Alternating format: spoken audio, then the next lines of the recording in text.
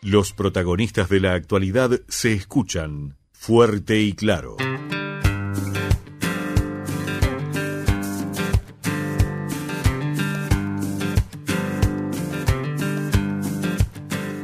Seguimos compartiendo con ustedes la comunicación en este Fuerte y Claro, seguimos dialogando de varios temas que tenemos para compartir con ustedes en el día de hoy, pero los jueves salimos un poco de la rutina política, social, y nos vamos a otros temas un poco diferentes, en este caso culturales, y este es el tipo de entrevistas que a mí en lo personal me gusta hacer, porque además voy a aprender.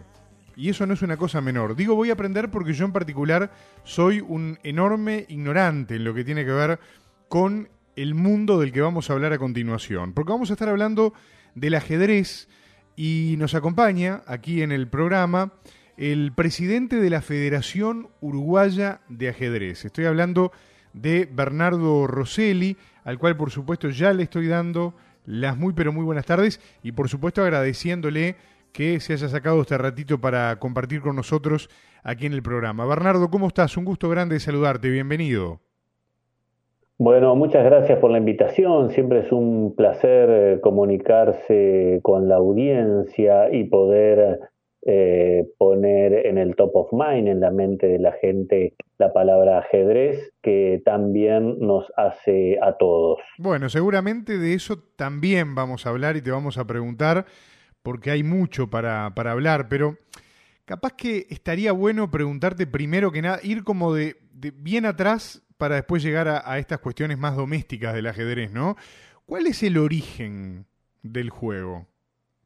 Como pregunta disparadora, digamos, y ya de una. Ahí está. Sí. Es muy interesante si uno recorre la historia y va hacia atrás, vamos a encontrar que el hombre siempre ha jugado, siempre ha tenido distintos tipos de juegos.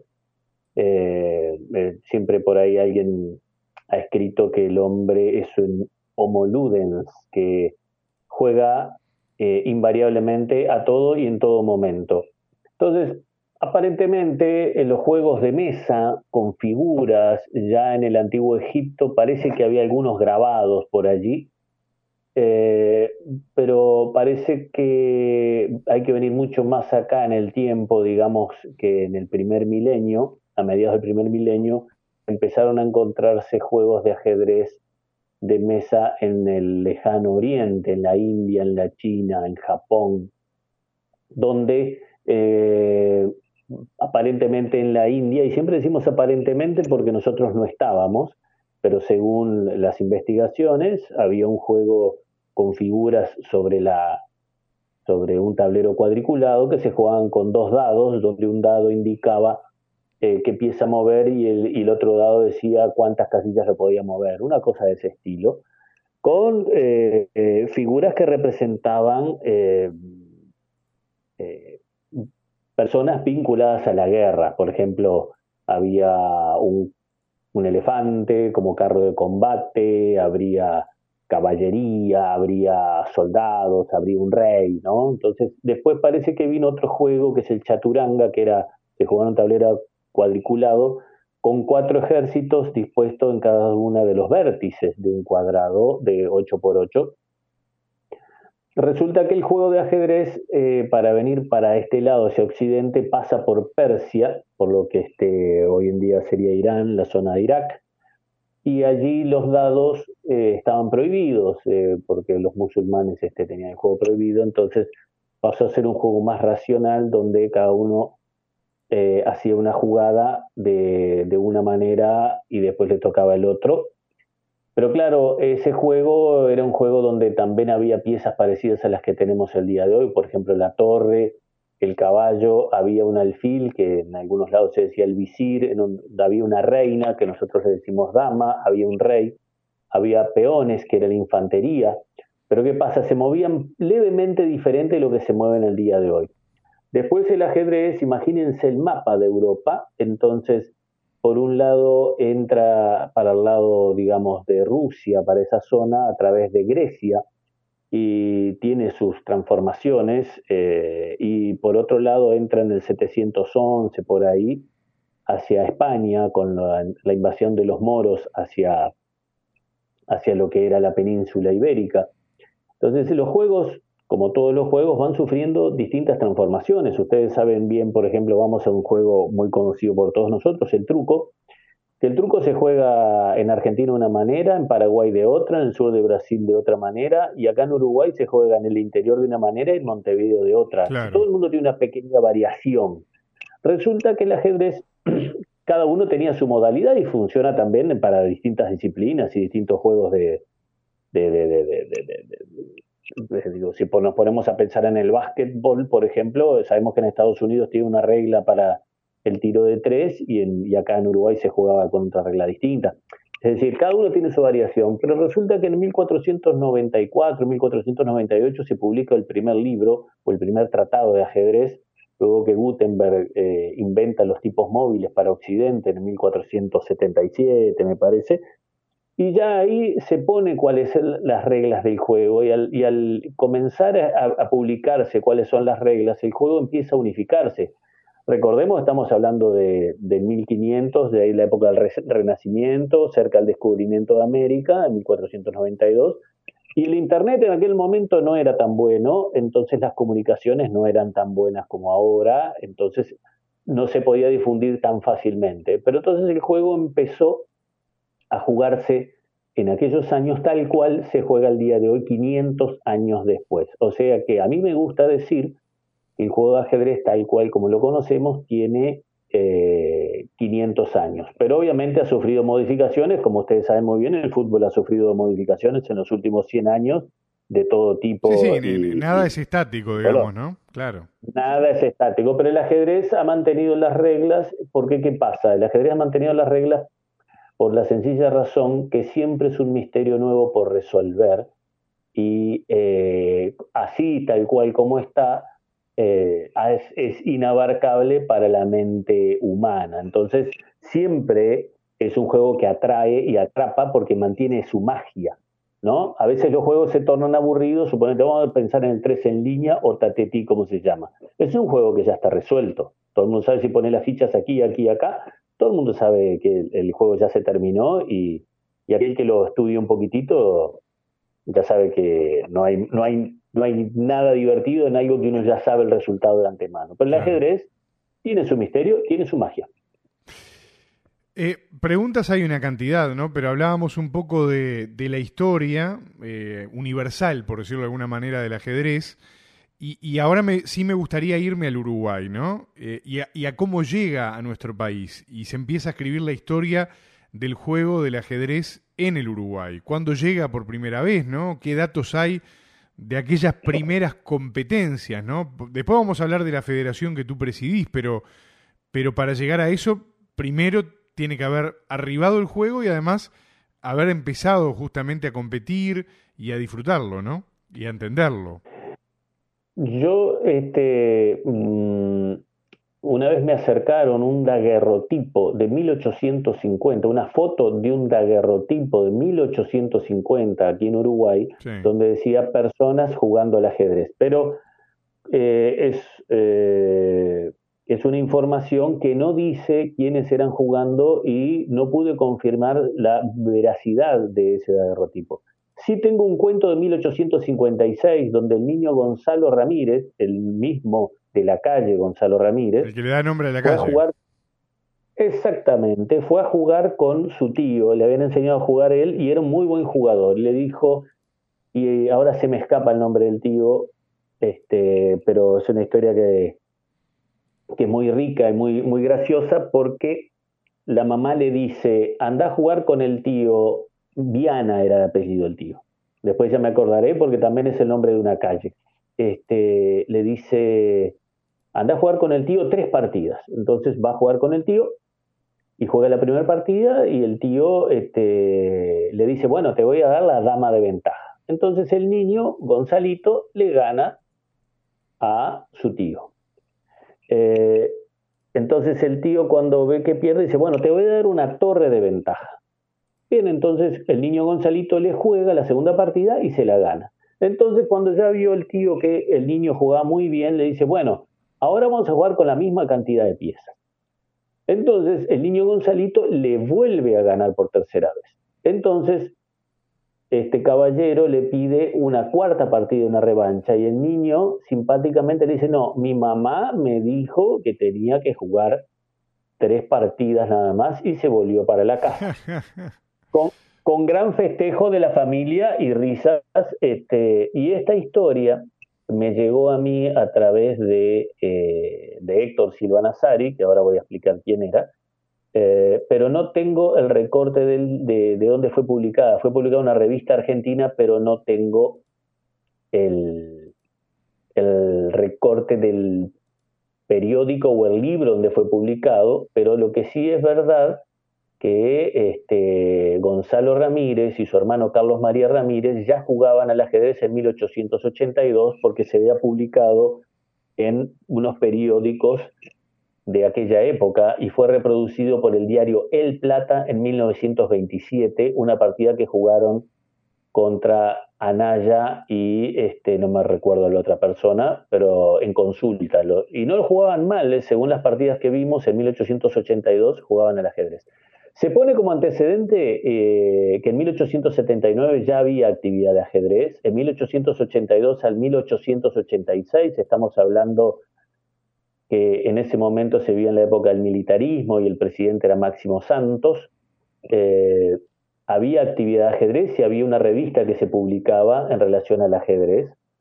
Luego el ajedrez siguió funcionando, había mucha actividad, por ejemplo en el Club Español había actividad, de hecho Valle y Ordóñez fue presidente de la Comisión de Ajedrez del Club Español, también fue presidente de un club de ajedrez el filósofo uruguayo Vaz Ferreira, que recomendaba calurosamente el ajedrez para los adolescentes. Sin embargo, la Federación Uruguaya de Ajedrez se fundó en el año 1926, en el mes de abril.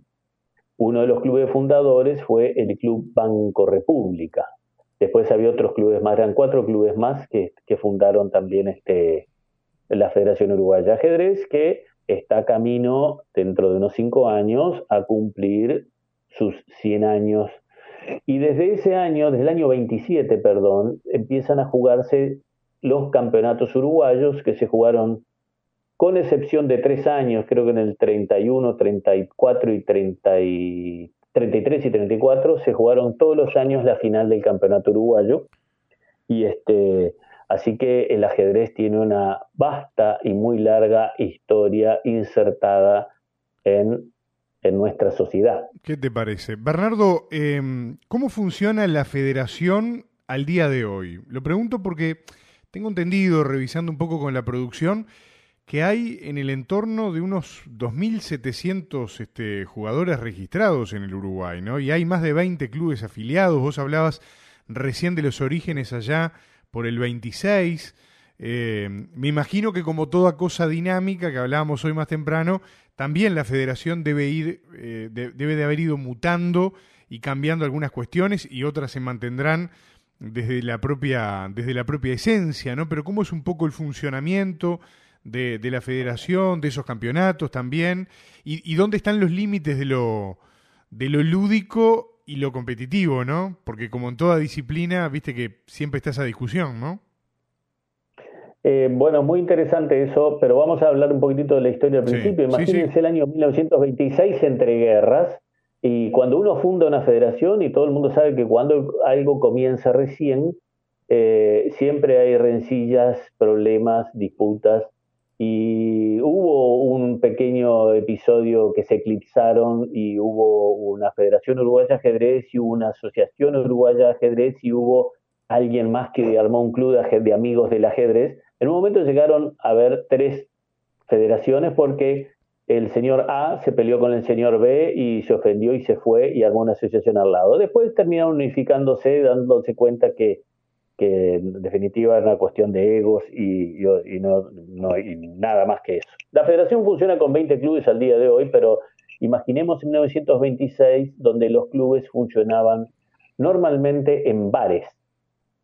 ¿Qué me refiero? El bar británico, donde hoy en día está la Casa de Gobierno, ahí funcionaba un club de ajedrez. El club español era un club, pero también El bar Caballero en 1936, que estaba en Goes, en esa zona, funcionaba como un club de ajedrez, y también el bar Antequera y muchos bares de ese estilo, que era común que la gente, o cafés, el Sorocabana también tuvo ajedrez en su momento. Mira. Todos esos lugares, era muy común que hubiera ajedrez, pero eran lugares donde normalmente se reunían los caballeros a jugar al ajedrez, y era un lugar poco proclive a las damas y a los niños. Entonces el ajedrez tenía un cierto perfil que no ayudaba mucho al ambiente, el entorno familiar.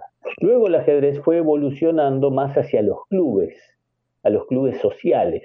Entonces hoy en día la gran mayoría de los ajedrecistas donde se practica el ajedrez ya tiene un entorno más para que la familia pueda asistir. Hoy nombrado el Club Banco República, donde tiene actividad para niños, para jugadores de primera categoría y también para adultos mayores. El ajedrez tiene esa virtud que puede hacer jugar a un niño de 5 años con un señor de 80 sin ningún inconveniente, ¿no?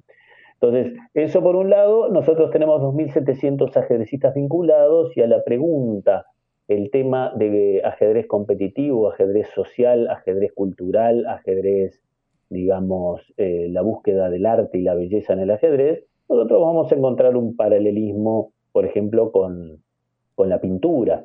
Supongamos, yo soy un artista plástico y bueno, pero puedo pintar cuadros para vender, o bien puedo pintar cuadros como terapia, o bien puedo tener un taller de pintura sencillamente para ganarme la vida. Bueno, el ajedrez sucede que nosotros lo tenemos en 3 o 4 aspectos. Tenemos el ajedrez educativo, contamos con 70 escuelas de tiempo completo en todo el país donde se da ajedrez de materia curricular. Estamos apuntando a que ese número crezca, pero bueno, la pandemia detuvo un poco nuestro impulso, pero desde el año 2010 a la fecha tenemos ajedrez educativo, tenemos también ajedrez en la UDELAR, donde también tiene un perfil de investigaciones, donde hay un semillero, donde se han hecho estudios del impacto cognitivo del ajedrez en los niños y en los jóvenes. Tenemos también lo que es el ajedrez social, donde está vinculado a los más de 20 clubes que tenemos diseminados por todo el país. Tenemos el ajedrez comunitario con actividad en los barrios. Tenemos también el ajedrez de competencia, donde a eso ya se vincula más a los que juegan, pero le dedican muchas más horas de estudio y preparación para ser ajedrecistas competitivos a nivel nacional y a nivel internacional, y el ajedrez de alto rendimiento, que en Uruguay no tenemos. El ajedrez de alto rendimiento sería como una opción de vida, donde yo le dedico mis 8 horas al estudio de ajedrez para jugar muy bien y ser un jugador de la élite mundial, cosa que Uruguay carece en absoluto, no solo en la disciplina de ajedrez, sino, me atrevería a decir, que en todas las disciplinas deportivas no vamos a encontrar un deportista que diga: yo vivo del deporte, gano por lo que juego jugando al voleibol, o en carreras de atletismo, o en lo que fuera. Todos aquellos que estamos vinculados a alguna disciplina deportiva mal llamada de las menores, vamos a decir de las que tienen menos prensa, es muy difícil vivir de ello. De hecho, también le sucede a los jugadores de fútbol. No todos deben vivir cómodamente con lo que ganan en el fútbol o en el básquet o en el rugby. Claro.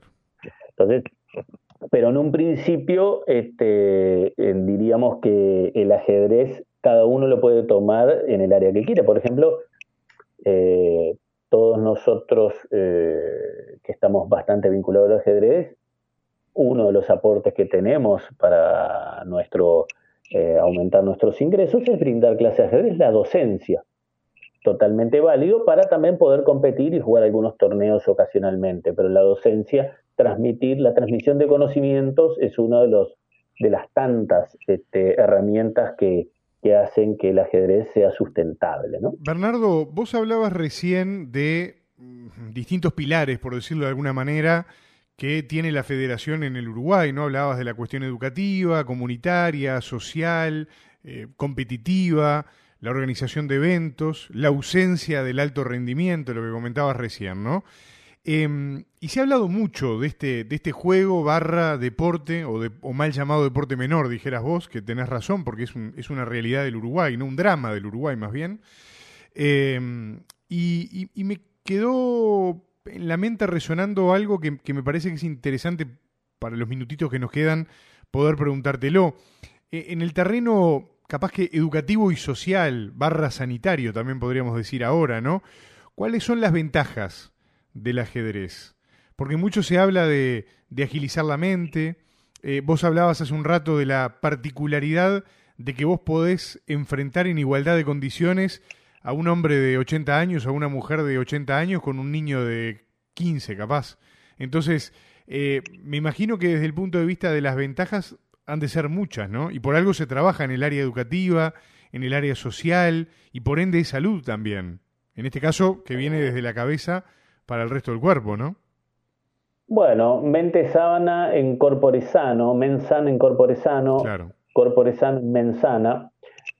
Cualquiera de las dos maneras uno puede ver que el ajedrez es una disciplina que si yo tengo que pensar, tengo que mirar muchos elementos para tomar una decisión y lo hago de una manera sistemática, ordenada y mecanizada, yo sin duda voy a mejorar una de las cuantas habilidades que desarrolla el pensamiento.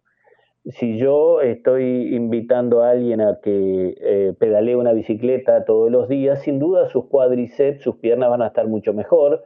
Si hace levantamiento de pesas y demás, sin duda sus bíceps van a mejorar. En esta actividad es muy simple, muy sencillo. Si yo lo hago de una manera, como lo dije, regular, estudiada, preparada, analizada, sin duda va a beneficiar para la toma de decisiones diarias, porque el ajedrez es muy fácil hacer una transferencia de valores de la vida diaria, del ajedrez hacia la vida diaria. También es cierto que si yo voy al gimnasio una vez por mes y hago bicicleta, no voy a pretender correr la maratón con esas piernas que estuve solo ejercitando un solo día. Por eso el ajedrez tiene que hacerse de una manera seria, ordenada, si nosotros pretendemos, y con cierta carga horaria, si pretendemos que eso sirva para nuestra sociedad, para formar ciudadanía, porque en realidad todo esto del ajedrez vinculado a la educación no deja de ser un aporte más para la formación de nuestros ciudadanos, ¿no? Que de eso se trata. Pero bueno, para eso es un trabajo que lleva unos cuantos años y hay que encontrar, es un proceso lento. A Uruguay le llevó un proceso muy lento la formación, la alfabetización a nivel de saber leer y escribir. No fue de la noche a la mañana. Cuando Varela en 1878-79 habló de la educación laica gratuita y obligatoria. No fue ya que al año siguiente ya todos sabían leer y escribir, eso llevó mucho tiempo. Bueno, el trabajo con ajedrez es un proceso que comenzó hace muy buen tiempo, pero se está haciendo de manera regular y dando pasos. Y bueno, el ajedrez hace 500 años que está, y bueno, tampoco tiene tanto apuro para hacerlo de la noche a la mañana, y se puede hacer en 10, 20 o 30 años. El ajedrez puede ser una materia totalmente curricular y obligatoria para ayudar a la formación de nuestros futuros ciudadanos. Bernardo, yo te haría una cantidad de preguntas más, me estoy quedando sin tiempo, pero te voy a hacer una pregunta que no es menor, porque vos sos el presidente de la Federación Uruguaya de Ajedrez, sos jugador de ajedrez, evidentemente, transmitís la pasión y el respeto por este juego, por esta disciplina, y por todo lo que viene ligado al ajedrez, ¿no? ¿Qué representa para vos? ¿Qué significa para vos el ajedrez? ¿Y qué mensaje le darías a los que de repente nos están escuchando del otro lado y no tienen la menor idea o nunca se han arrimado, o lo que conocen a lo sumo son las figuras, las piezas y el tablero, nada más? El ajedrez es un juego maravilloso donde cada uno elige su propia aventura. Qué fantástico eso, donde yo pienso y tomo decisiones con mi equipo de 16 piezas que me fueron asignadas de un color ya sea blanco o negro, o claras y oscuras, como fuera. Y yo soy el dueño de esa decisión, la pienso, me pongo de acuerdo con mis piezas, porque mis piezas me mandan mensajes, me dicen que jugarían mejor por un lado o por el otro, y me hago responsable de las decisiones que tomo, para bien o para mal. Y entonces el ajedrez es un juego donde yo tomo mis decisiones, y además siempre hay un misterio por develar, esto lo comentaba hoy. El ajedrez tiene magia. El ajedrez es un momento maravilloso donde yo estoy con mis propios pensamientos, no recibo un WhatsApp, un correo, una llamada telefónica preguntándome del trabajo, no me llaman para nada más que en ese momento yo estoy jugando mis 2 horas, 3 horas que pueda durar la partida, soy yo y mis pensamientos, que si nos ponemos a considerarlo, es un momento maravilloso. Nadie invade ni me manda información que yo no quiera a mi mente. Y yo aprecio mucho el valor del cerebro. Aprecio mucho porque es lo único que nos diferencia de los animales. Nosotros podemos correr muy rápido, podemos saltar muy alto, podemos nadar velozmente, podemos aguantar no sé cuántos segundos debajo del agua, pero eso ya lo hacen la gran mayoría de los animales. Sin embargo, tomar decisiones, reflexionar, discernir, es una cosa que nos fue autorizado y la tenemos permitida nosotros los seres humanos. Los demás animales pueden tener alguna característica parecida en algún momento, pero nosotros debemos valorar eso y debemos trabajar en ello, y que nuestros pensamientos sean los mejores para evitar muchas veces que las pasiones nos descontrolen y cometamos torpezas. Recuerden todos que cuando uno desconecta el cerebro es cuando deja pasar las pasiones y se cometen los errores más grandes que se han cometido a lo largo de la historia.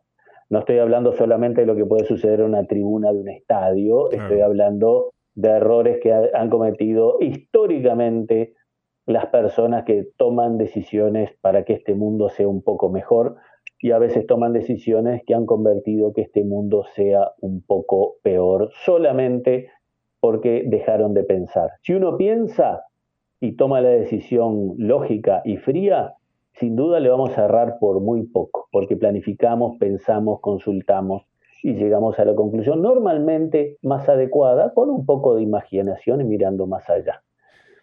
¿Te gustó mi respuesta? Me parece más que completa, más que clara. Bernardo Rosselli, presidente de la Federación Uruguaya de Ajedrez, gracias realmente por este rato tan disfrutable de radio, de pensamiento, de reflexión, de aprendizaje. Y como siempre decimos, volvemos a conversar en cualquier momento, porque no va a faltar oportunidad para volver a hablar, y me parece más que interesante todo lo que están haciendo desde la Federación. Así que un abrazo grande y te esperamos en cualquier momento por aquí, ¿eh? Bueno, yo estoy a entera disposición, y bueno, el ajedrez tiene 500 años, según digo yo, y no podemos resumir en media hora de conversación todas las cosas que hay para decir, pero creo que ha sido una entrevista bastante completa y con preguntas muy acertadas, lo cual te voy a felicitar, si me lo permites. Te mando un fuerte abrazo y estoy a las órdenes. Fuerte y Claro, música para tus oídos.